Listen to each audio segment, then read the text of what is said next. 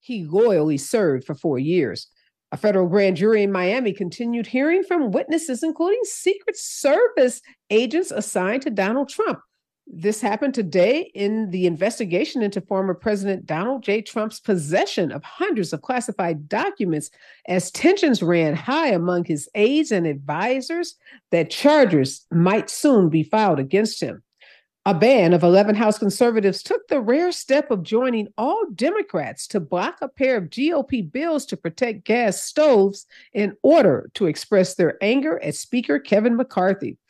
Ron DeSantis promised to drain the swamp in Tallahassee, but instead, over more than 4 years as Florida's governor, DeSantis has reconfigured the swamp to suit his political needs, and his claim to be a reformer is getting fresh scrutiny.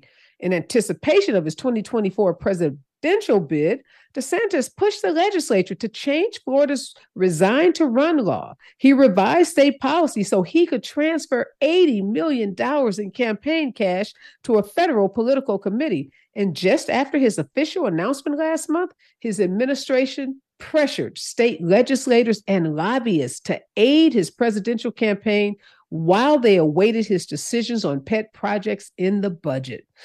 That's the definition of the swamp. The Supreme Court will release annual financial disclosure reports today that list earnings, assets, gifts, and stock holdings as part of the judiciary's recently restated commitment to ethics standards. But Clarence Thomas and Samuel Alito asked for 90-day extensions to file their forms, so we won't be getting their financial disclosure documents today. Chris Licht is out as chairman and chief executive of CNN, drawing a close to a rocky tenure that drew national media attention, including a lengthy profile in The Atlantic that raised questions about the future of the cable news brand. A woman accused of fatally shooting her Florida neighbor in a dispute that involved the slain woman's children was finally arrested yesterday. A 50-year-old white woman was arrested on charges of manslaughter with a firearm, culpable negligence, battery, and 2 counts of assault for fatally shooting African-American A.J. Owens, the mother of 4, who was shot through a closed door in a small town in Florida on Friday night. Justice is finally served for that family. Former New York Mayor Rudy Giuliani says a woman's lawsuit alleging he coerced her into sex and owes her nearly $2 million in unpaid wages is a large stretch of the imagination, filled with exaggerations and salacious details to create a media frenzy. Giuliani said in court papers that he had a consensual relationship with Noelle Dunphy for a few months in 2019 during his time as Trump's personal lawyer, but he denied that Dunphy ever worked for him or that he ever pressured her into sex. Well, California prepares to release a report that will recommend reparations for descendants of enslaved people. Federal lawmakers are pursuing their own efforts to redress the effects of slavery and the generations of discrimination that has followed for Black Americans. Representative Cori Bush, a Democrat from Missouri, has introduced the latest federal effort to support reparations when she introduced H.R. 414, the Reparations Now resolution, which seeks to advance reparations at the federal, state, and local levels. The resolution indicates that a minimum of $14 trillion would be necessary to close the racial wealth gap and other inequities.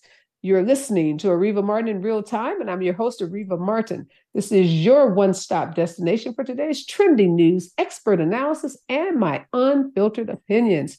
In this hour, I'm joined by 2 brilliant contributors, Dr. John Smiley. He's the author of Purgatory, Citizenship, Reentry, Race, and Abolition. And I'm also joined by the director of the Pat Brown Institute for Public Affairs at Cal State University, Raphael Sonenshein. And in hour 2, we go behind the headlines and dig deeper into the stories you are talking about. And today, the story is the story about the vice president. From Nikki Haley to Fox News, Republicans are fixated on Vice President Kamala Harris. I have some of the nation's leading political experts and the number 1 expert on the vice president's office joining me in hour 2 to break down the unique role of the vice president and how that role has been impacted by the first female and first African American vice president. But before I bring on my guest, here's what I'm thinking about in real time. So, yesterday I talked about this 58-year-old woman in Florida who shot the AJ Owens, Miss Owens, this young mother of four, shot her through a door even before she knew what Miss Owens wanted to say to her, before she knew what the situation was.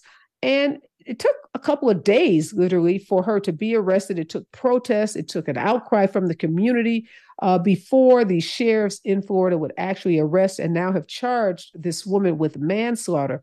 But what I talked about yesterday was the racial implications and the disparate treatment that we see with respect to stand your ground laws in states across the country. And I got to really thinking about this morning.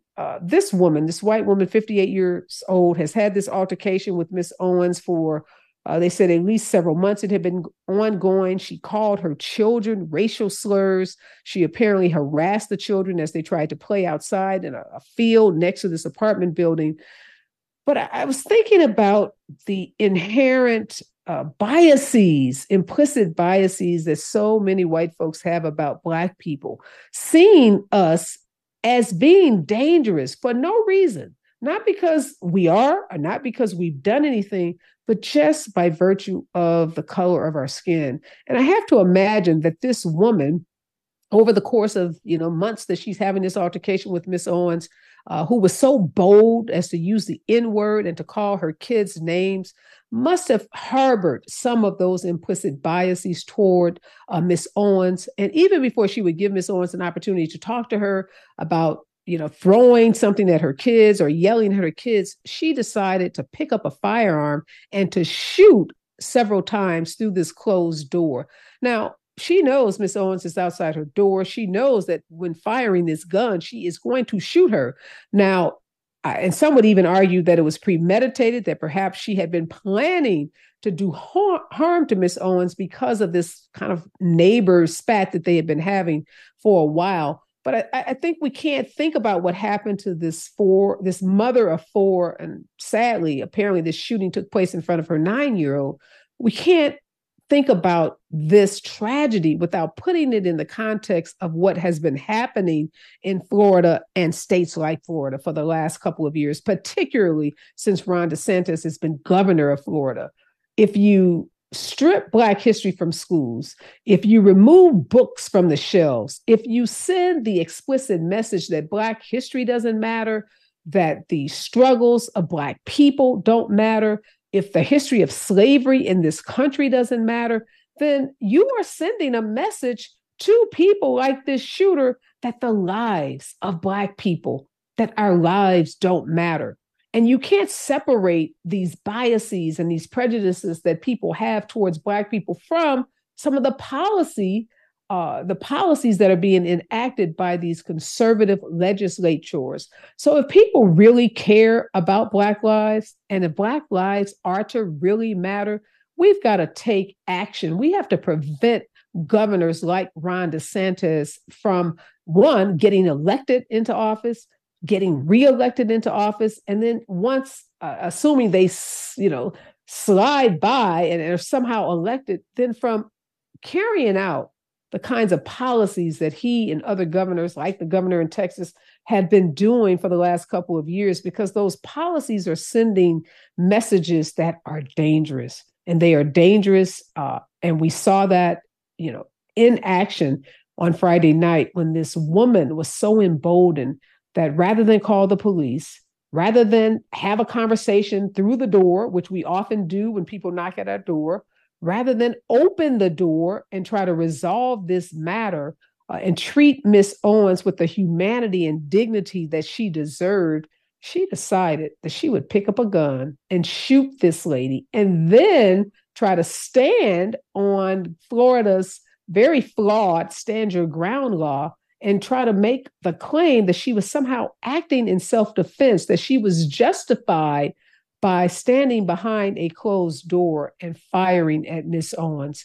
Thankfully, the public stood up, spoke up, and demanded justice. And now this woman is facing what should be a very, very, very lengthy jail sentence once she is prosecuted fully, once she either is tried by a jury of her peers, or maybe she pleads out or whatever. But hopefully this sends a message that Black lives do matter. And if we really, really want them to matter, we have to make sure that the people that we elect into office recognize our value and our worth and stop enacting policies that diminish us and diminish our value, because there are shooters like this lady just waiting to act. And we cannot, as a community, continue. Enough is enough. When we come forward, more of today's trending news and my expert contributors right here on KBLA Talk 1580. She's the real deal in real time. You're listening to Areva Martin in real time on KBLA Talk 1580. The way we spend our time defines who we are. You're listening to Areva Martin in real time on KBLA Talk 1580. Before a crowd of several hundred on the campus of the Des Moines Area Community College, Mike Pence focused on something that many in his party have tried to desperately avoid, and that's Mr. Trump's actions on January 6, 2021. This is what Pence said. January 6th was a tragic day in the life of our nation, but thanks to the courage of law enforcement, the violence was quelled. We reconvened the Congress. The very same day, President Trump's reckless words endangered my family and everyone at the Capitol. All right, Professor Smiley, what do you make of Mike Pence going after Donald Trump and talking about a topic that none of the other Republican candidates have ever mentioned since their launch of their campaigns? He's got to separate himself. The time has passed. The honeymoon is clearly over. And if he wants any sort of future political career, whether it's running for president or something else, this is the time to kind of act and move that needle, that he is not just the Trump lackey anymore, but someone who can stand on his own 2 feet and be his own person, right? He's not going to just be the shadow, but he's going to be Pence, the figure or figurehead, as we might call it. So, Rafe, we know that other Republican candidates have not only not mentioned the attack on the Capitol, but they've actually contorted themselves to avoid ever talking about it, believing that it would alienate their voters. Some are even trying to reframe the attack as an inside job by the FBI or something that was done by leftist groups who were pretending to be Donald Trump supporters. So is Pence going to alienate the handful of voters that might be voting for him by talking about this taboo subject? He really has no choice. Oh, I'm sorry. Go ahead. Okay. Go ahead, Rafe. Jump in here. Sorry, Dr. Smiley. I didn't know if you were asking me or Dr. Smiley. I couldn't tell. I think Dr. Smiley's right, and I think I'm a little surprised. It's a little nervier than Mike Pence has ever been, but it's the only path forward if you have any chance to wrest the nomination from Trump, is you've got to go at him as hard as you possibly can, unless you're really running for vice president or running for president 4 years after 2024 and hope to keep the base in your pocket. Those other candidates will be watching to see what happens to Pence. He might be the first one on the beach. And they'll see whether it destroys his campaign. But if it doesn't, and he gets some good publicity on it, a few of them may actually dip their toes in the water of something a little more direct than what they've been doing. Sorry to interrupt you, Dr. Smiley. I didn't know. No, and I'll go back to you, Dr. Smiley, in this, because today there was this frenzy happening on Twitter where people were actually tweeting that Mark Meadows, former chief of staff for Donald Trump, had pled guilty to some lesser felonies with the FBI, the Department of Justice, and he was, becoming a full-fledged witness for the Department of Justice against Donald Trump, and that Donald Trump's indictment was imminent, like happening tomorrow. And I've been combing the newspapers trying to see if there's any validity to this story. Haven't been able to verify this story, but that's what's been said on Twitter. Now, given that Mike Pence has gone after Trump in his announcement today, do you think he's going to go after Trump on these criminal indictments and this legal jeopardy that he finds himself in, because the candidates have also been very silent on Trump's legal problems. He might. I mean, again, as my colleague just said, he's dipping his toe into the water. He'll see what kind of sticks, what doesn't. And for Mike Pence, he is the evangelical candidate. So he might be banking that he can pull some of the evangelical right away from Trump. He can pull more of the kind of center right away from Trump, and just leave Trump with the fringes or the kind of more extreme parts of the party. And he can really rest his laurels on that. So, we'll see. Mike Pence, for the 4 years that he was vice president, wasn't the mudslinger. He was the quiet guy behind the scenes with the fly on his head, right? So he didn't have that in him, but we'll have to see where he might go with it. And I think this kind of first foray into taking that first stab shows that it's in him, but not sure if it will actually be him. So, Rafe, everybody's just assuming that Ron DeSantis is the heir apparent. If Donald Trump somehow has this big fall because of indictments or something, that it's, Ron DeSantis is going to be there to pick up the pieces and he'll just easily move into the number 2 slot.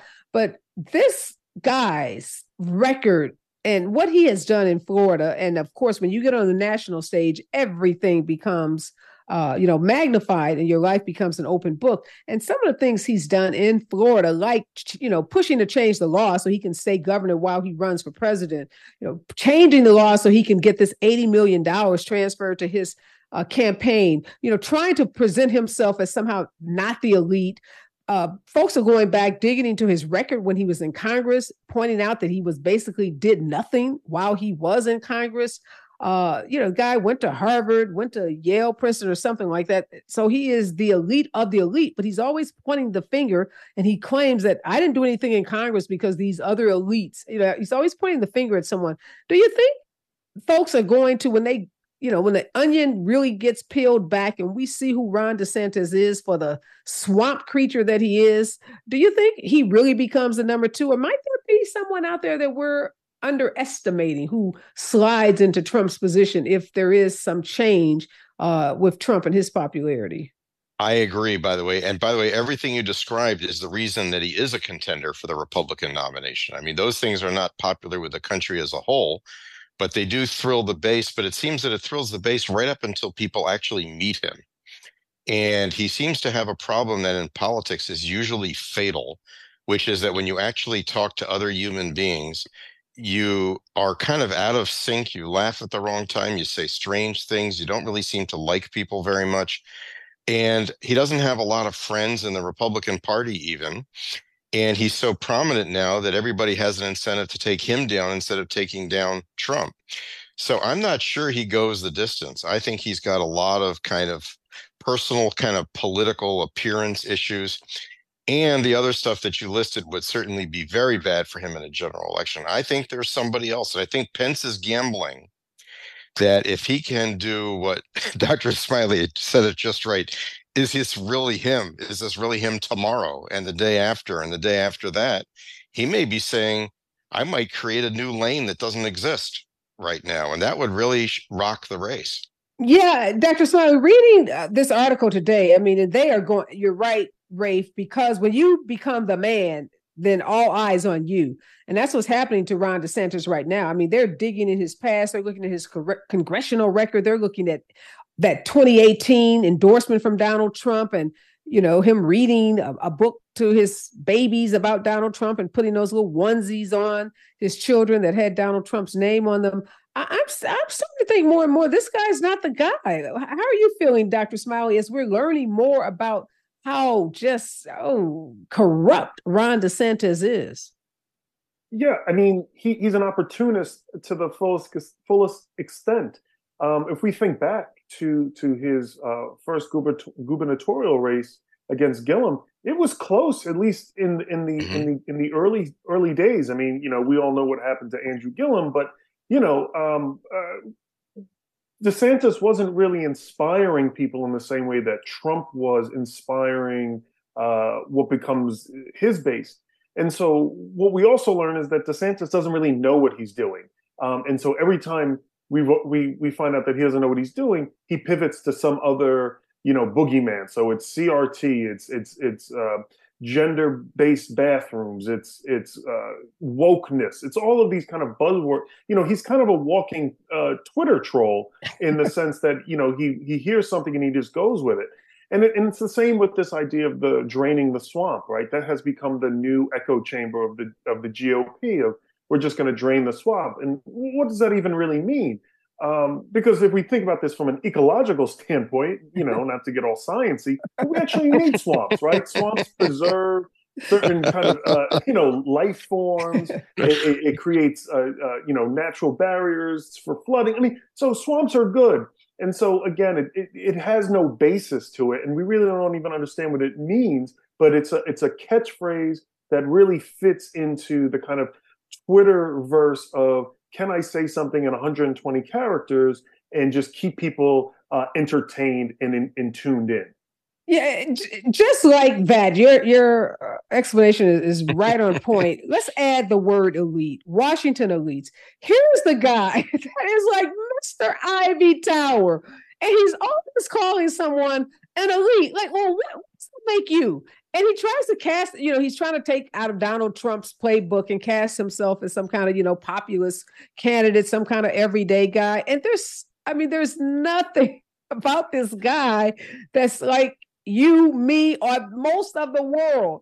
And he just loves these terms, woke goes to die in Florida. And, you the Washington elite, he just loves these little buzz phrases, but they won't get him very far. I'm just glad that we are not sleeping on him, and we're starting early to dig deep into his history and his past, and we are exposing him so, that we don't have another, George Santos on our hand where we don't pay much attention to him, and then we realize he's just one big disaster, one big fraud.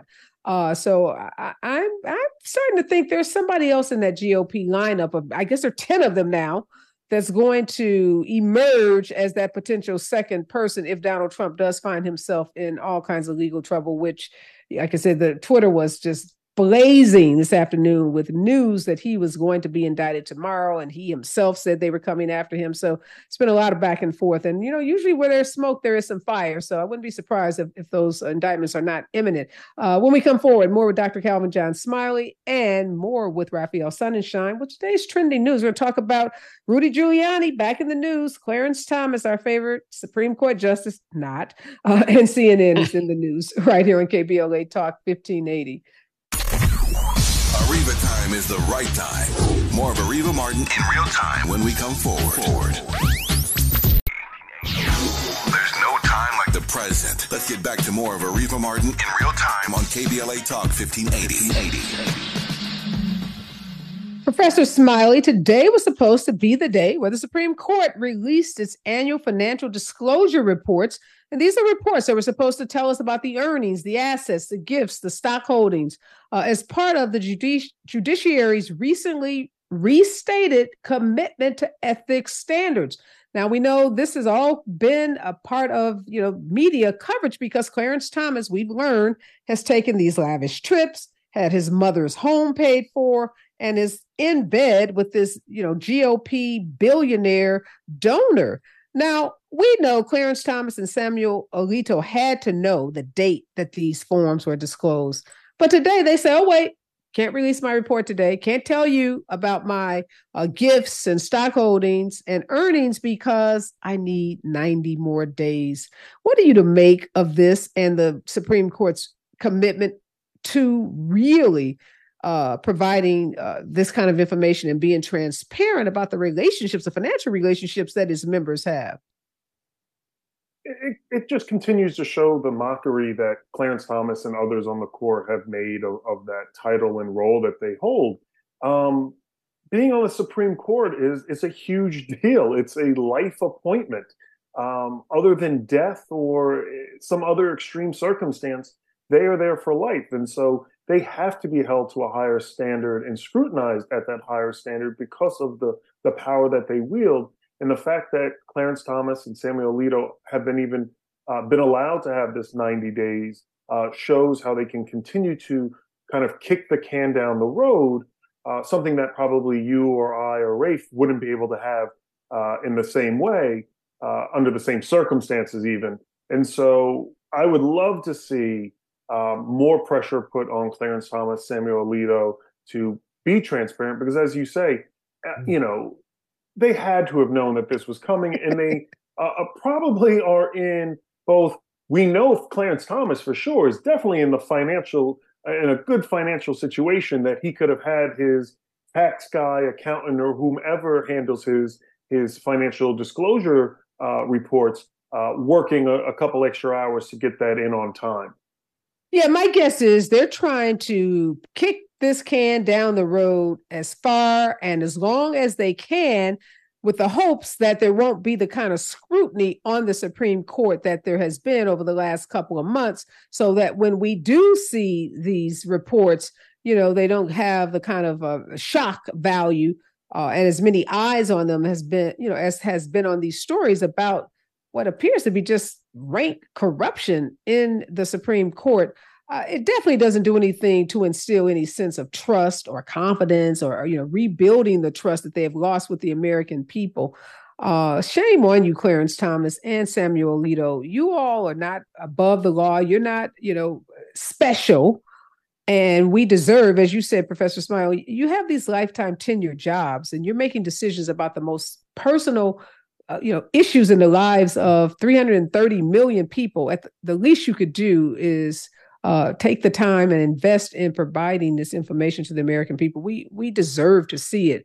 I want to ask you, Rafe, about CNN chairman, chief executive there, just a little over a year, does this explosive interview, allows this reporter from The Atlantic to, attach himself to his side. I'm not sure what he thought this journalist was going to write, but he got what probably most people expected, which was this pretty explosive expose on him. And it wasn't positive. It was quite negative, to be honest. But a lot of this has to do with that Donald Trump town hall that CNN had. And it raises the bigger question about how is media going to cover someone like Donald Trump, someone like Nikki Haley, who had her own town hall, not well watched, low ratings for her. Chris Christie's going to have one soon. All of these Republicans, CNN is committed to having town halls with them. What should the media do in these town halls in particular when you get folks who just out and out lie? Like, to lie about the election, something that's been resolved, lie about things that are factually capable of being established, and they sit there and just tell a bold-faced lie. CNN got caught in a terrible spot of their own making, which is they believed literally the complaint conservatives, especially on the MAGA side, made about the media, that if only they got better treatment, they wouldn't be so mad. They'd be nicer people and everything would be just fine. So like nice people, and also maybe not nice people wanting to sort of expand their audience, they sacrificed their own audience. They threw their own audience in the garbage. They threw their reporters in the garbage. Part of what brought him down was what looked like a mutiny from CNN staff that were more than willing to tell everybody that the article was right and that this was all wrong. You really can't buy people off by taking their complaints literally and saying, oh, so we shouldn't criticize you at all when you say things, then you won't say those bad things anymore. They just put that in the bank and say more of the same things. So, and then you lose your own audience. So CNN is nowhere. They're the roadkill that's in the middle of the highway between right and left. And it's going to take them a very long time to recover from that. And I think that this guy placed himself in that spot, thought it was a brilliant plan, and didn't work. Yeah, so not only that, so we know after that disastrous town hall, they had a Congressman Byron Donalds. They bumped one of their regular contributors to put Byron Donalds. He's this Black conservative out of, I guess, where is he from? He's from Florida. His 19th congressional district. And they put him on the panel thinking that somehow, again, that he was going to do something other than what they always do. And he sat there and he spewed the same, lies and misinformation. And he literally, I read an article that said the guy got off the set and walked with, from 2 feet from the camera and got on his Twitter account and started tweeting that CNN was garbage. was trash. He just started, like as you said, Rafe, this notion that somehow if you listen to these folks, you give them a platform, maybe they'll be nice and maybe they won't trash you. But Professor Smiley, the article said this guy literally was off the stage from his appearance in 20 seconds. He's on his Twitter account trashing CNN. So how are you going to how is the mainstream media going to cover these kinds of Republicans, or should they? I guess that's the bigger question. Should they give them a platform at all? It's CNN trying to do the both sides argument kind of thing, and then I'm sure it's about ratings. They're looking at Fox News ratings. They're trying to pull some of their audience. They want to be sensational, right? I think it was either a Saturday Night Live or some kind of skit once, and it was talking about how we have these 24/7 news networks, and every story is breaking news. Over time, it kind of dilutes the whole idea of what breaking news is. So but it almost lends itself to this kind of it's shock value, and so to have this guy get on and say outrageous things isn't really about being news credible, but it's about, are people going to make CNN trend on Twitter? Are people going to talk about CNN tomorrow at the water cooler, right? And that becomes a problem when you're wanting to be seen as a legitimate news source. I don't think many folks see Fox News as a legitimate news source. I think for a while people were seeing CNN as that, but clearly they've had some missteps and are going down this road, as Rafe said, as just being middle of the road roadkill, and I agree with that. I guess there used to be a time in our politics where you could have a debate. I'm thinking back to old shows that were on CNN, like Crossfire, where you had Republicans and Democrats who would debate each other, but there was some common agreement about what the facts were, right? So we weren't debating whether Joe Biden was the president. Maybe the debate was whether he was a good president or a bad president, not whether he had actually won the election. So, Rafe, if you have fundamental disagreement about facts that are well established, do you give these Republicans a voice at all, a platform at all? Or do you just say, just stay on Fox? Like, we can't even, because you don't see him on MSNBC. Trump is never going to go on MSNBC. He's never going to sit down with Rachel Maddow or one of those, very credible journalists. You don't stack the audience with their most loyal supporters and try to intimidate the reporter who's asking questions, which is what happened at the town hall. You put them on. You don't try to silence people, but you question them really, really hard, persistently, and don't give them a studio audience. Don't give them a studio audience. Have them come in the way most news programs are, sit at the table. And I'm all for rough debate. In fact, the debate I'm looking forward to is someday it's going to be Gavin Newsom against Ron DeSantis. And you'll start to see two people with the gloves off. Democrats are very polite. They like to win style points in the debate. But strong, rough debate is really good. An audience that's completely one-sided and a reporter that can't break past that audience, that's not good. Yeah, it turned into a MAGA rally. Not good at all. And obviously when that happens, heads always have to roll. That's just the nature of this business. Money is far more important than anything else at the end of the day. And those, skyrocketed ratings for that one CNN town hall with Donald Trump, that was basically a train wreck. The next day, all those Fox viewers had gone back to Fox. They were not sticking with CNN. So that was just a failed experiment. When we come forward, Rudy Giuliani is back in the news. And something he said in his defense of this claim by Noel Dunphy really struck me as odd. We're going to talk about it when we come forward on KBLA Talk 1580. She's the real deal in real time. You're listening to Areva Martin in real time on KBLA Talk 1580.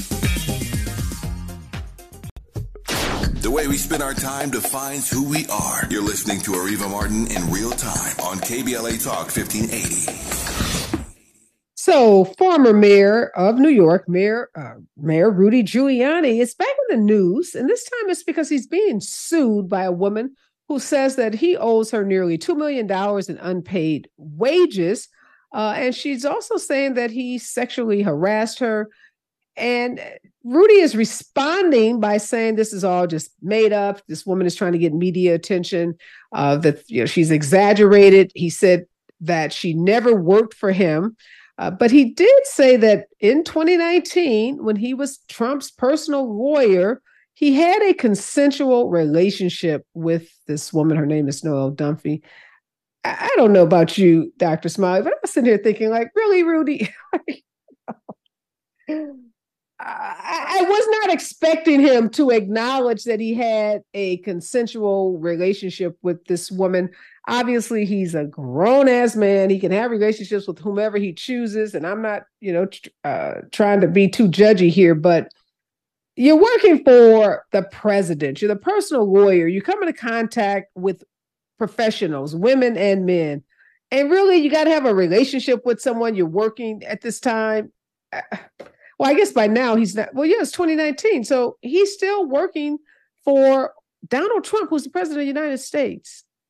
Yeah, I'll say it. I think he's guilty of sin. We all saw Borat #2, where Rudy found himself in a very compromised situation with the actress who was playing a young girl in a hotel for this fake interview, and halfway through it, the hidden cameras caught him with his hand down his pants, and his whole claim was that he was whatever it was, but there's clearly a pattern here. This man, it's like looks like a duck, talks like a duck, walks like a duck.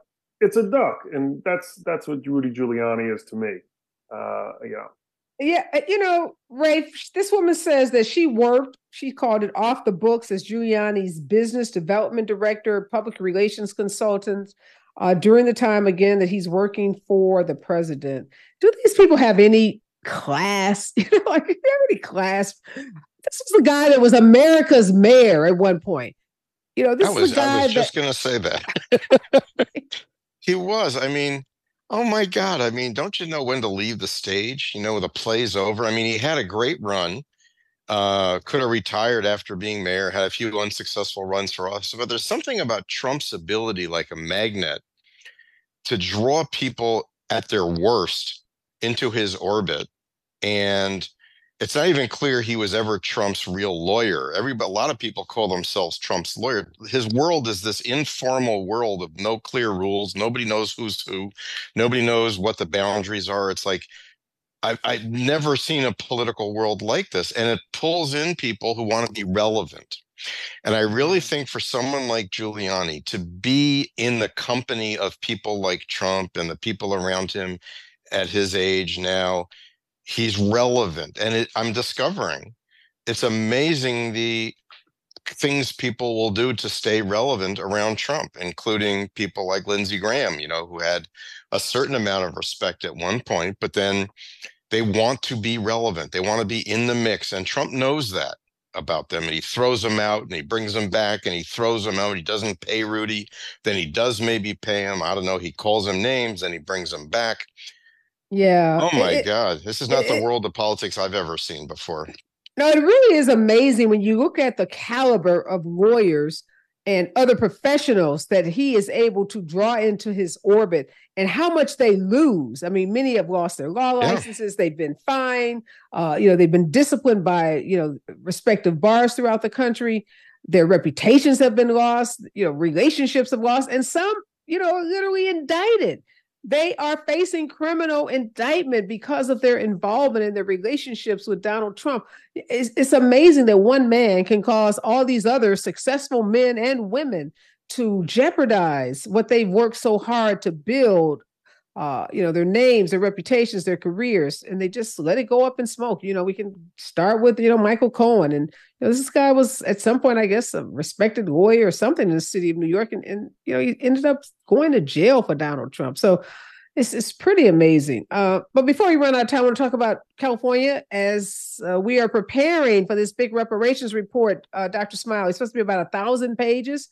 Asking for what may be, billions of dollars for the state of California to make the descendants of slaves whole. And now we have Cori Bush stepping up on the federal scene, taking, over where John Conyers and Sheila Jackson Lee left this, off. And Sheila Jackson Lee is obviously still in Congress. She's running for the mayor of Houston and may be departing from Congress. But a new federal resolution saying that at a minimum, $14 trillion would have to be paid to close the racial wealth gap. Do you think the issue of reparations is going to become a big part of the 2024 presidential campaign, at least on the Democratic side? I think it might become a talking point, at least in the short term. I hope that this has a longer term sustainability because, those checks are not going to get cut overnight, and it's going to have to do a lot with, getting people in Congress and others on board.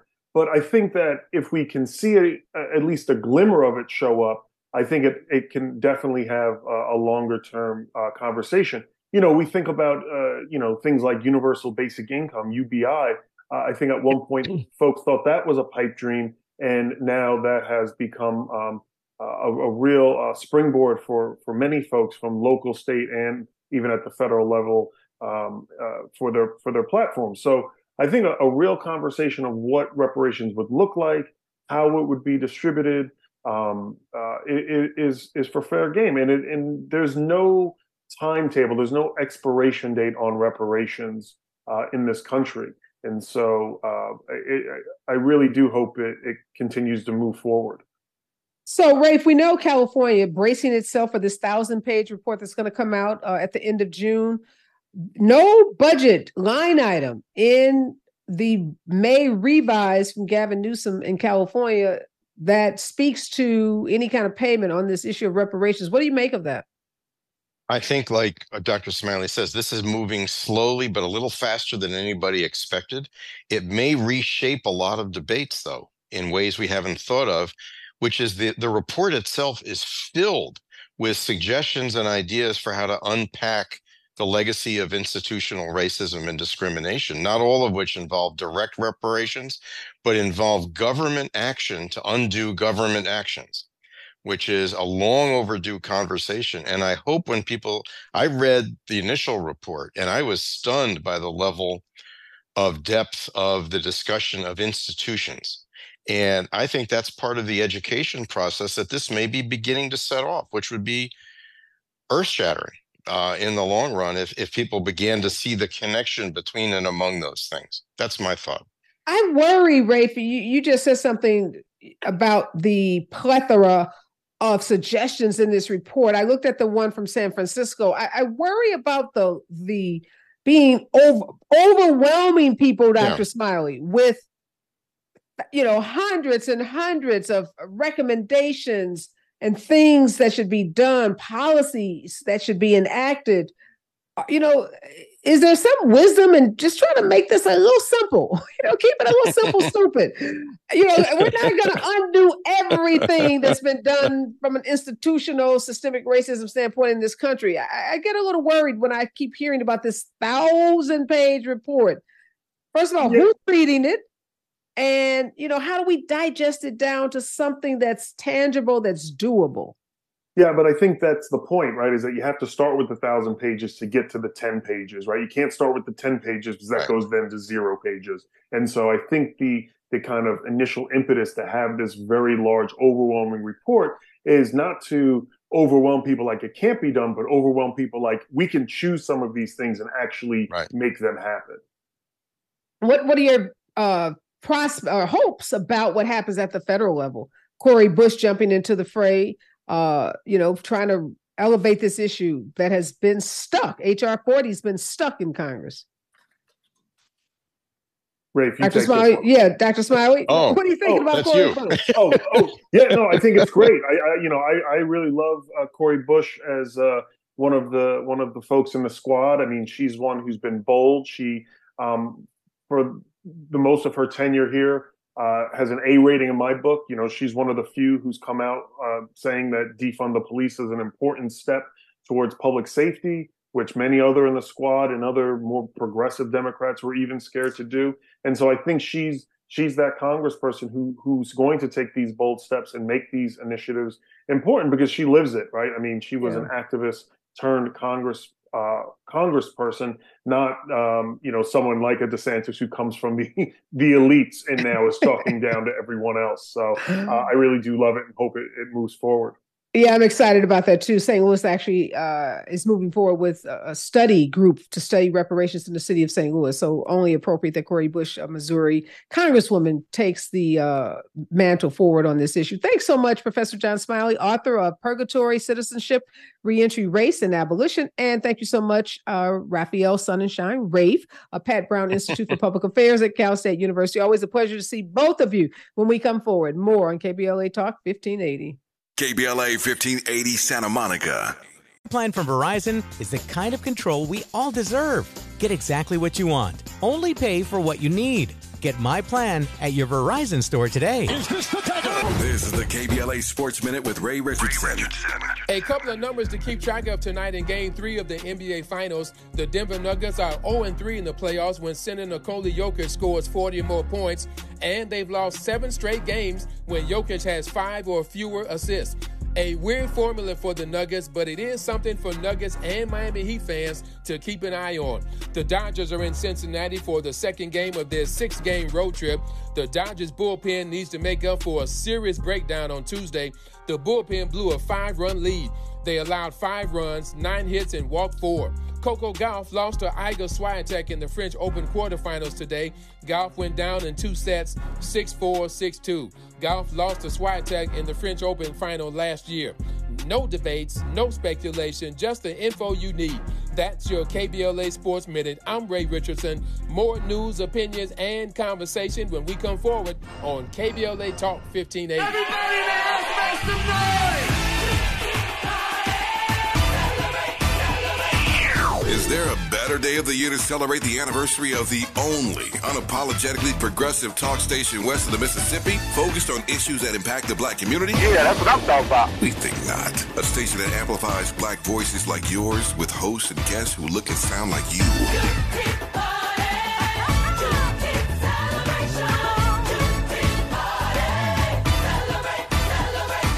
Celebrating our second anniversary on Juneteenth. We're KBLA Talk 1580. And you ain't seen nothing yet.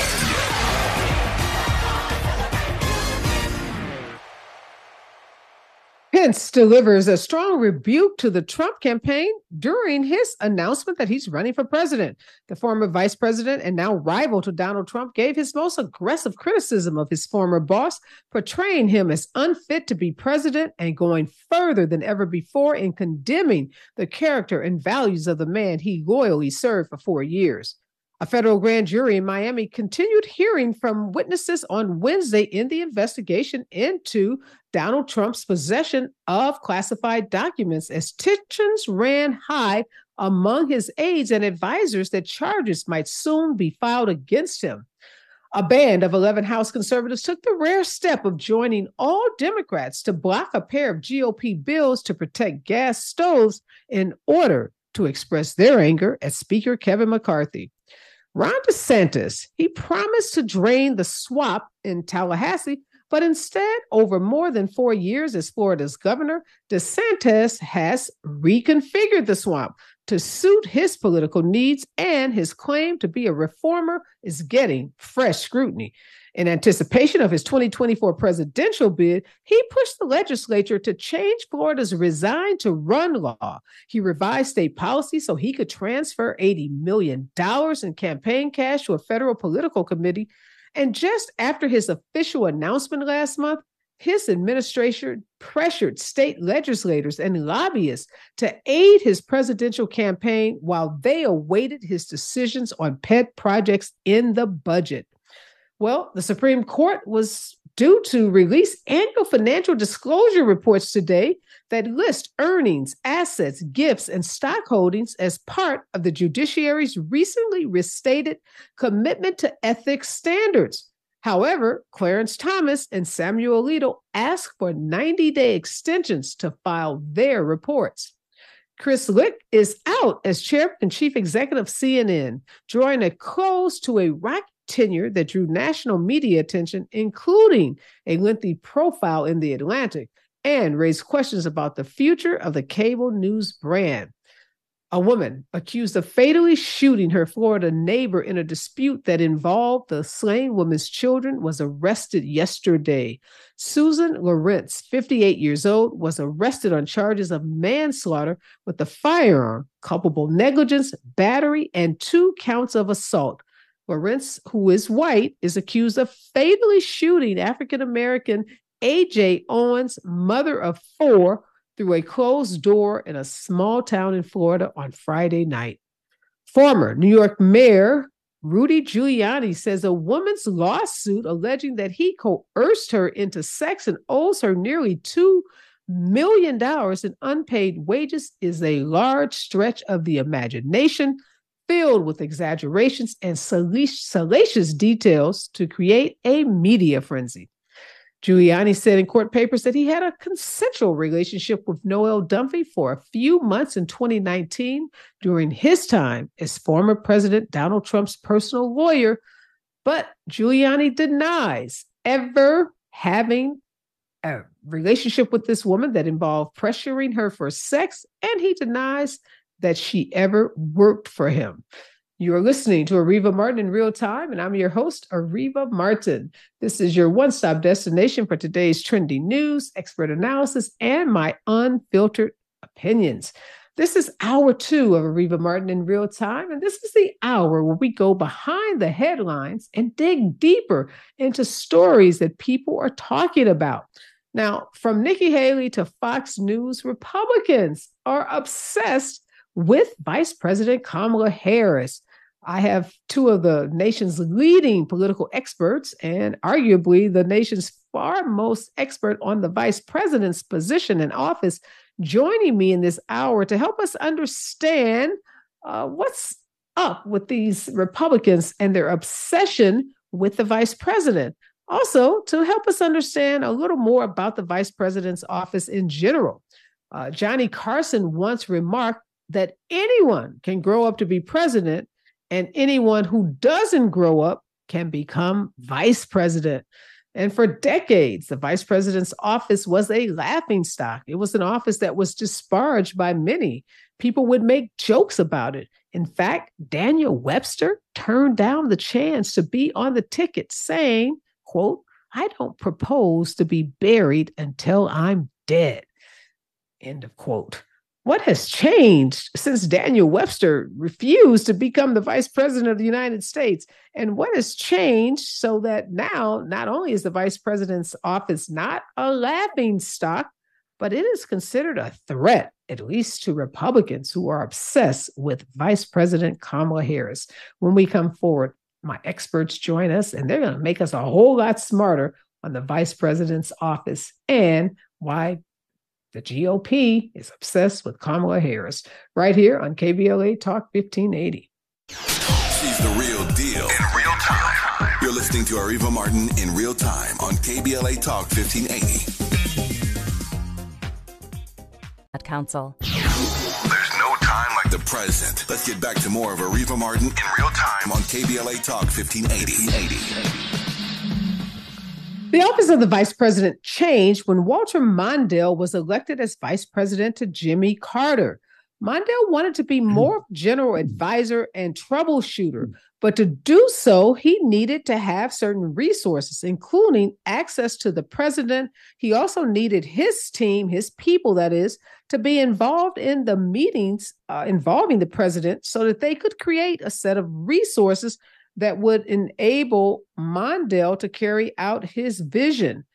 What Mondale and Jimmy Carter did while Mondale was vice president really transformed the vice president's office, and the vice president that we see today, Vice President Kamala Harris, is in many ways living out the vision that Walter Mondale had as he and Jimmy Carter worked to change the stature and the status of the vice president.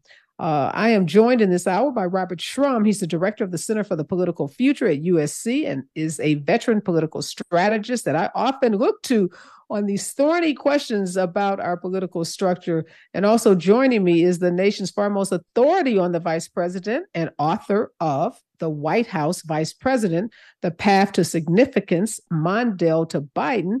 And it's former law professor, Joel Goldstein. Thank you so much, Joel, and thank you, Robert, for joining me. I wanted to do this hour on the vice president because Nikki Haley, the GOP, they all seem obsessed with Kamala Harris.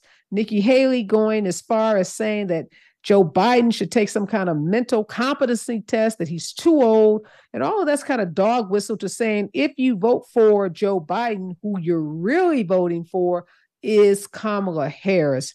So before we talk about the obsession that the GOP has with our current vice president, let's talk about the transformation of the vice president's office. So Joe, give us that little quick history on how the vice president's office went from being a laughing stock, so much so that Daniel Webster didn't even want the job, to where now it's a job that is so significant that the GOP is in fear of who is sitting in that vice president's office.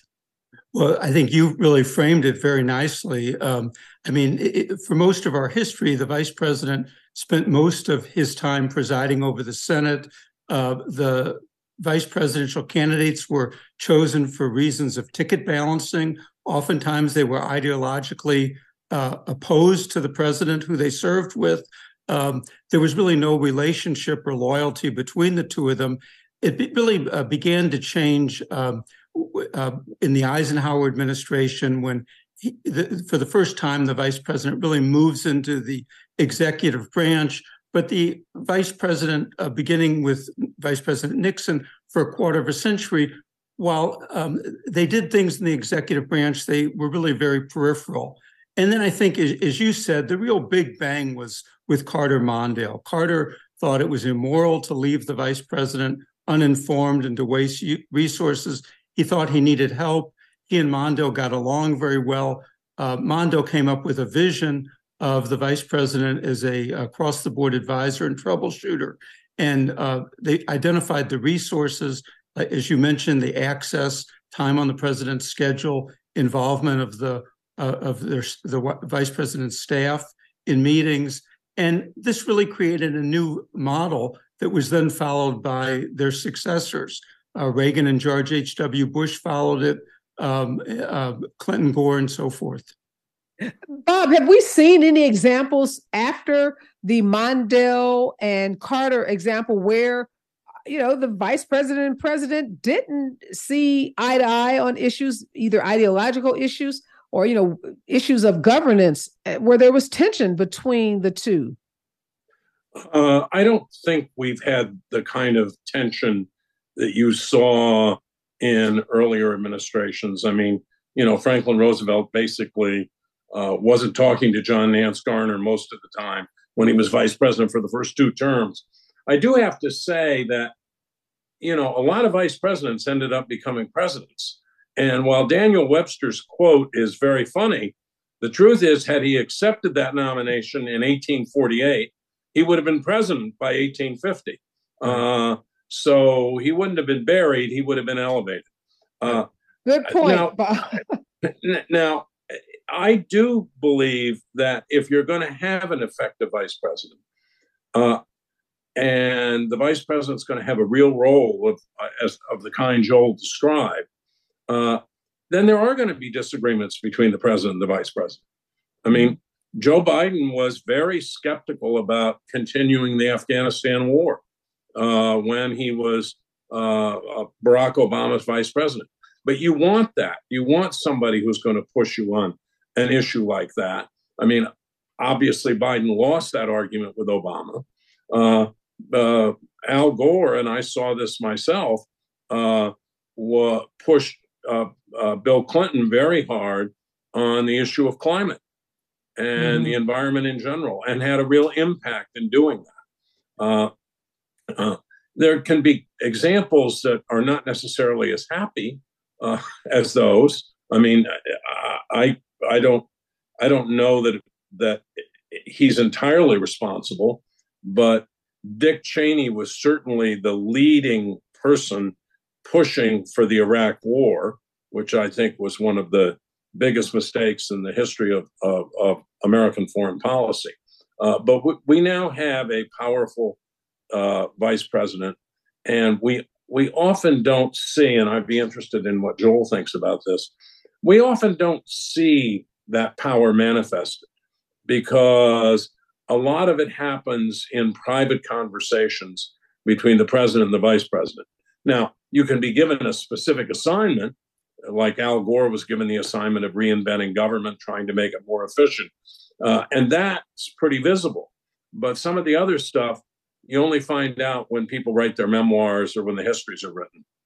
Very good point, Bob. And why don't you speak to that, Joel? Because I think the GOP's obsession with Kamala Harris suggests that they know that she's very powerful, yet we frequently hear folks malign our vice president by saying, what does she do? We don't know what she does. She's not doing anything. So she gets a lot of criticism for quote unquote not doing anything. But if the person really wasn't doing anything, it begs the question as to why folks are so obsessed with her. So give us, your take on this whole notion of how powerful this office has become. Well, I think Bob's been in the room, and I think he explained it perfectly. I mean, the vice presidents, much of what they do is invisible, and particularly their advising role. The surest way for any vice president, Democrat or Republican, to lose influence is to go to the media and say, the president was about to drive us off the cliff, and I walked into the Oval Office and said, don't do X, do Y. And the president saw the light, and and everything. I'm the hero. I'm the hero. Yeah. And so really one of the norms that has grown up in this period, especially with Carter and Mondale, is that the president and vice president would talk confidentially. And that gave them the power, as Bob said earlier. You don't want a vice president to be a yes person. When Walter Mondale went to Jimmy Carter with this vision, he said, one of the things I can do for you is give you advice that you don't want to hear, or I can help you hear a wider range of advice. And so that's been one of the functions that vice presidents have served, as Biden did on Afghanistan and so forth. And so we never quite see exactly what a vice president is doing behind the scenes. What we do have access to is what she or he does in the public arena.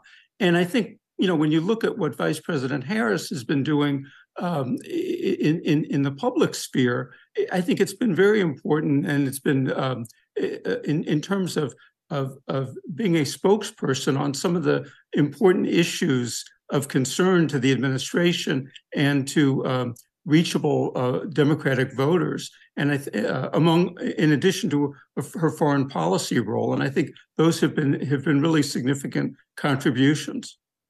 Well, a couple things. One, I think, Bob, everyone has been waiting, or people, I shouldn't say everyone. Some folks have been waiting for Vice President Harris to get some big assignment, like they say. Joe Biden, he got the economy, the 2008, fallout of the economy was his, baby to deal with. And they keep hoping that Harris gets something like that, not immigration, not something that's so big that's not solvable. Is that a mistake, or are people, creating some false expectations? Oh, sure. And by the way, the number of migrants at the border has gone down, and the efforts that Vice President Harris has made, I think, with some of the countries in Central America, I think those efforts have had an impact. Look, yes, you want a visible role. And I think that we will see more and more and more of her. I mean, we saw her giving the commencement address at West Point, and we're going to see more of that as the months go on and as we head toward re-election. But I still believe that the Mondale model is the most important thing a vice president does, which is, presidents, it's easy to say, yes, sir, Mr. President. Yes, sir, Mr. President. Yes, sir. And having someone who is not tied to that is invaluable. It doesn't mean, as I said earlier, they get listened to all the time. I mean, I can give you another example from Mondale. He was very much unhappy about President Carter calling off the government for 10 or 12 days, going up to Camp David, having a whole set of meetings with people where he asked people, what am I doing wrong? And then coming down from the mountain and giving what became known as the Malaise speech, which helped provoke a primary challenge to him in 1980. Mondale was right. His advice was not taken. So I think you will see more and more of Kamala Harris in the months ahead. And I would make 2 points about this. One is there is a huge amount of sexism in this, and there's a real element of racism in it. It's an appeal to that, not necessarily that the folks doing it themselves share that view, although they're more than happy to exploit it.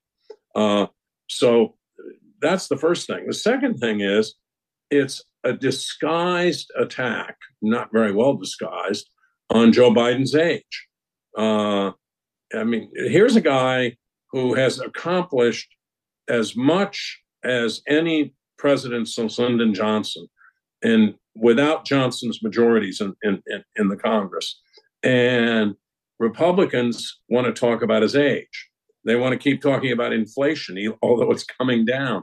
They announced for president to talk about gas prices, although they're now lower than they were when he took office in real dollar terms.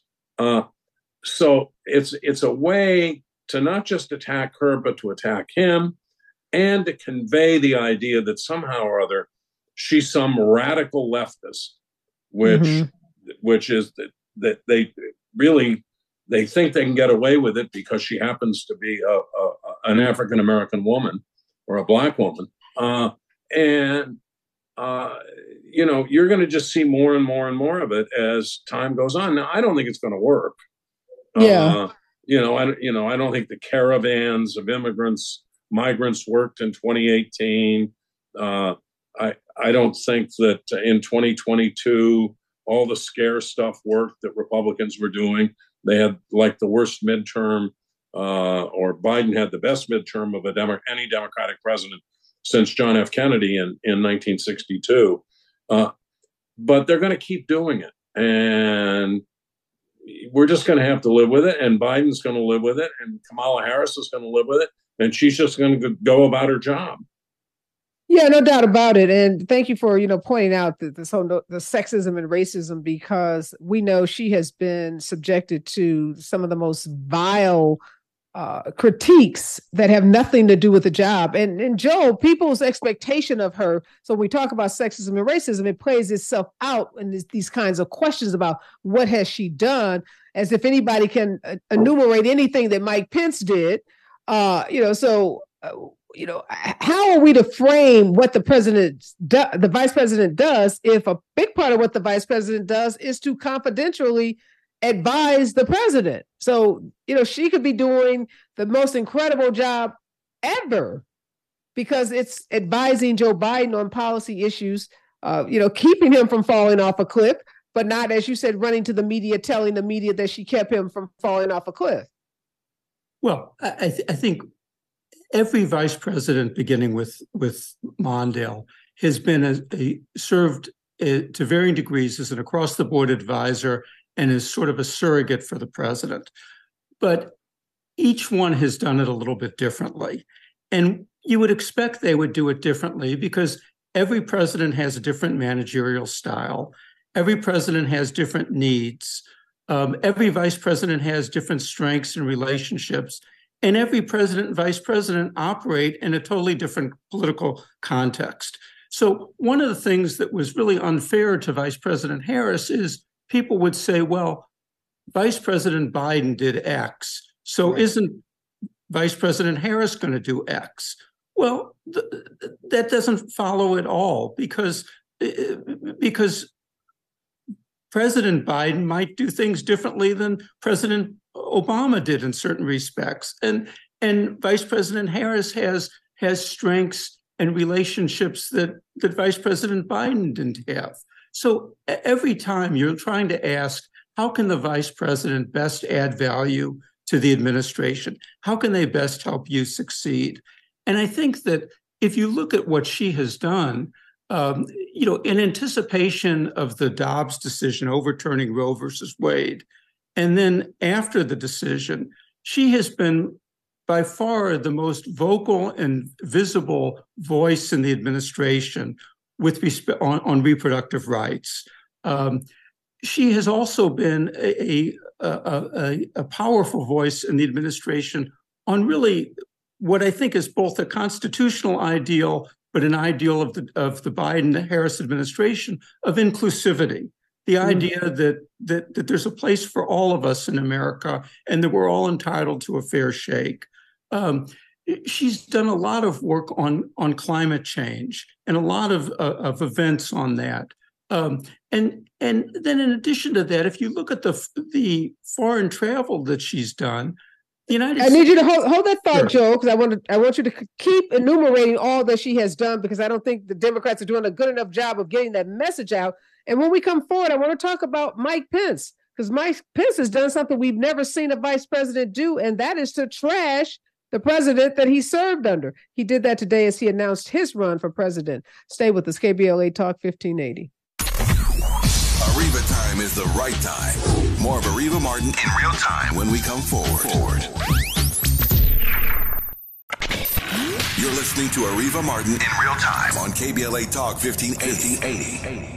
I'm back. And in this hour of Areva Martin in real time, I'm breaking down with the nation's leading experts on the vice president's office what it means to be the vice president, what we don't know about what the vice president does, and why the obsession with Kamala Harris. I'm joined by Joe Goldstein. He is one of the nation's top experts on the vice president. He is the author of The White House Vice President, The Path to Significance, Mondale to Biden, and joined by Robert Shrum. He's the director of the Center for the Political Future at USC, a veteran political strategist, and one of my go-tos on issues, particularly historical issues related to our government. So, Joe, you were giving us this laundry list of things that our illustrious vice president has done. Oftentimes, people don't know and feign ignorance when it comes to the incredible work that she is doing. You talked about her work, on foreign policy, being a spokesperson on the issue of abortion access.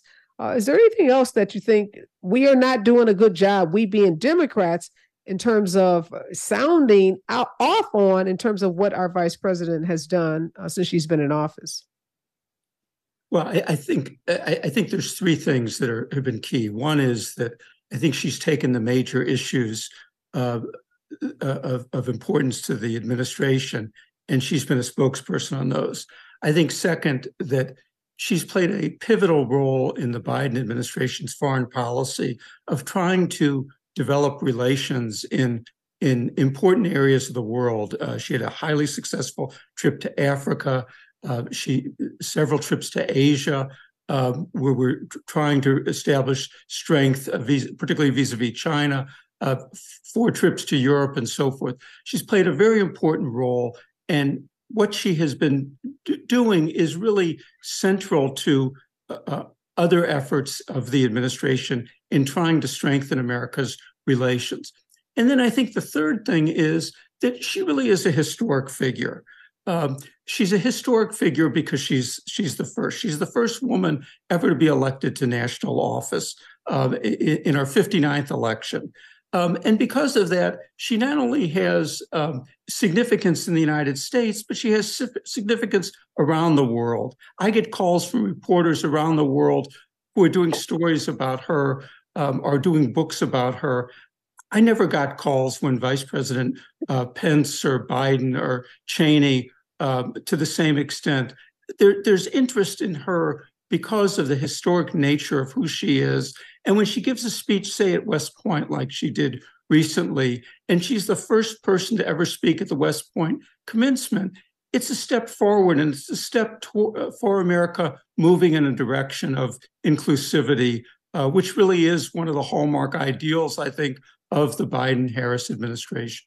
Yeah, I'm glad you mentioned that again, because I get so frustrated. Oftentimes, some of my Black friends say to me, she hasn't done anything for Black people. And then I have to pull out this laundry list of Black folks who work in the administration that are there in part because she is there, and how Biden has one of the most diverse from, the press secretary, first Black woman to be the White House press secretary. I mean, that is huge. I mean, we can just go down a list of positions that are held now by African Americans. And we know that is in part because of Kamala Harris's presence in that White House. All right, Bob, a different kind of vice president, Mike Pence. Joel mentioned his name. I talked about him earlier in the show. He announced his run for presidency by attacking a guy he had been super, super loyal to for 4 years by saying he was unfit to be the president, and told us some of those confidential things we've been talking about that the vice president and president talk, when they're in their private moments. He told us that Trump was trying to get him, to overthrow the government, essentially. So what do we make of this historic incident today where we have a former vice president attacking a former president that he served under? And they're both running for president. Yes, so let's throw that in there too. We've only had one former president who's ever been elected president again, and that's Grover Cleveland. We've come a long way from 1960, and Joel mentioned Richard Nixon's somewhat expanded role, but it was not expanded that far.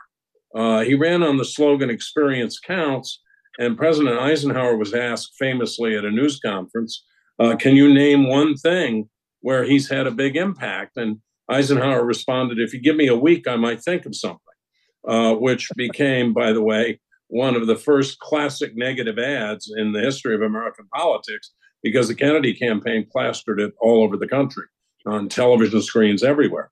But I think that might apply to Mike Pence. If you gave me a week, I might think of something. I can think of one. For most of the administration, all he did, other than reinforce what I think Trump was going to do anyway in terms of being very conservative on social issues, all he did was basically function as a yes man. But there came a point at which that broke. And it broke, and he ought to get credit for this. It broke on January 6th. And in the days leading up to it, when the president wanted him to throw out the Electoral College votes, try to get the election over to the House, where we have this odd rule that you vote by state delegations, not by the majority of House members. And that would have resulted in Trump being reelected. And Pence, I think, thought about it, examined his conscience, talked to people about it. He talked to Dan Quayle, of all people, one of the most ridiculed vice presidents in modern history. And Quayle said, "You have no authority to turn down the electoral votes. You have to open them and read them, and that's it. That's your job. And then you say who got the most electoral votes and is therefore president of the United States." That, I think, was the moment where he broke. Now, look, as a result of that, he has a 37% unfavorable in the Republican Party. He's running for president. He's going to focus in Iowa, where about 65% of the Republican caucus electorate consists of self-identified evangelicals. And Pence, as the most conservative candidate on social issues, is going to spend a ton of time in Iowa and try to win those caucuses. One of the odd things, though, I would say about that, it's not true of Democrats, but it's certainly true of Republicans. It's been a long time since a Republican who won the Iowa caucuses actually won the presidency. It's actually been 24 years. Mm-hmm. Yeah, interesting, because you're right. He did buck Trump on January 6th, and he did just open the envelope and read what was contained inside, and Biden became president. But Joe, we also have seen Mike Pence waver on what happened on January 6th. He hasn't always been so forthright about what Trump tried to get him to do, and he hasn't always been so forthright about how Trump was unfit for office. He has been an apologist for Donald Trump and his actions on January 6th. What are we to make of that? Because this is a new Mike Pence. This is not the Mike Pence that we've seen, just a couple of months ago on this very issue. Yeah, it struck me that his statement today was much stronger than anything he said up to this point. And there were many times when I've thought to myself that that if somebody had put me and my wife and my family in the position that Trump played a role in Pence being in on January 6th, and then did nothing to protect him, didn't even call him to ask him if he was okay or send help, I would have been much more, I think, vocal about my outrage than Pence has been so far. And the other thing is that Vice President Pence, even into the early days in January, while I agree with Bob that he does deserve credit for following the Constitution and the law on January 6th, he was sending out some mixed signals in terms of some of his rhetoric. But I think that one of the things that is intriguing to me, and I'd be interested in Bob's take on this, is it seems to me that he's really raised the issue that now every Republican candidate is going to be asked, do they think that Trump is disqualified based on what he did on January 6th? And everybody else is going to have to take a position on that issue, I would think.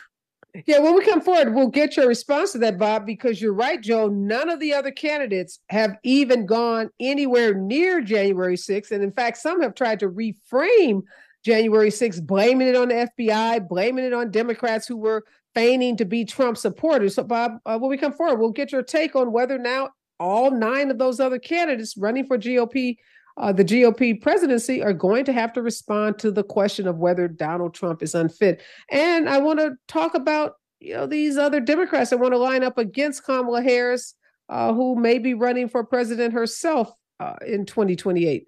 When we come forward, KBLA Talk 1580. She's the real deal in real time. You're listening to Areva Martin in real time on KBLA Talk 1580. The present. Let's get back to more of Areva Martin in real time on KBLA Talk 1580. All right, Bob, you are on the hot seat. Do the other 9 candidates running to be the Republican nominee for president have to answer the question of whether Donald Trump is unfit to be the president based on how he conducted himself on January 6th? Yeah, I don't think Chris Christie will have any problem answering that question. He doesn't have much chance of winning. He's very unpopular in the Republican Party, but he's running to be the Trump Terminator. And so I think he'd say, that's not the only reason he's unfit. Let me give you 10 more. Even though he was on the Trump train all the way up until President Trump started denying the results of the election. Yeah, they're all going to get asked. And the irony is that to get on the debate stage and get asked, they're going to have to pledge under the RNC rules that have been established for the Republican debates that they will support the nominee no matter who it is. So they could be in this rather anomalous position of having signed this document saying they're going to support someone who 1 or 2 of them or 3 of them might say is unfit.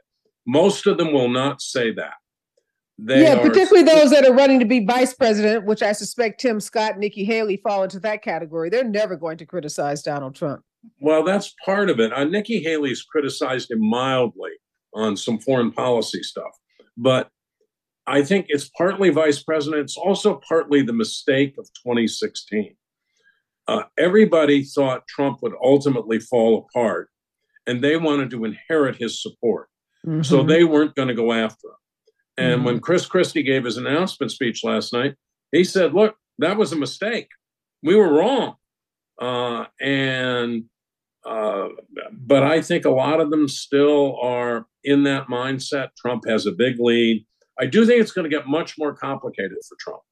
I mean, if he does... there's a headline now about these indictments being imminent from the special counsel on this, classified document issue. So not only is it going to get complicated, they're going to have to decide, do they address the unfit question, but are they, Joe, going to talk about the fact that the guy is indicted in Manhattan by a state prosecutor and now potentially is indicted by this federal prosecutor? Can you be running for president and not mention that the guy running with you has 2 indictments?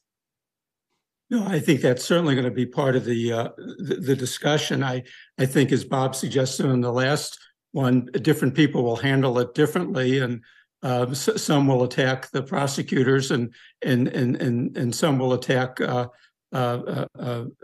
Trump. But it's certainly going to be part of the discussion, both in the primary and then in the general election. Yeah, I want to talk about the presumptive nominee to be the candidate for the Democratic Party. So you said earlier, Bob, that most vice presidents have gone on to become president, or at least they run. So we would expect, if Biden wins this next election in 2024, that would be true in 28 of Kamala Harris, that she would be the presumptive nominee for the Democratic Party. Yet we hear a lot of folks saying, oh, no, she can't be the candidate. She can't win. She's Black. She's a woman. She's not strong enough, blah, blah, blah, blah, blah. And we have folks like Gavin Newsom and, others suggesting that they are preparing themselves to be the candidate in 2028. Are we going to see something change in the way that Democrats treat their vice president when we get to 2028 and Kamala Harris should be the presumptive nominee? Well, we have a long way to go before we get there. And the history of the modern era is that a lot of vice presidents have gone on to win their party's nomination, but not without being challenged. George H.W. Bush had a lot of challengers in 1988. Al Gore was challenged by Bill Bradley in 2000, although Gore went on to win every single primary and caucus, which no non-incumbent has ever done or had ever done before. I think that if Biden is reelected, and I believe he will be, and if they have a successful second term, she will be a much stronger candidate by then. There's also a demographic shift going on in America. Older people, and I shouldn't say this since I resemble the remark, are aging out of the electorate. And younger people who are more tolerant and more open are going to have more power. So I think that by the time we get to 2028, she will be a formidable candidate, but I think it's very unlikely that there will not be other candidates who will run as well.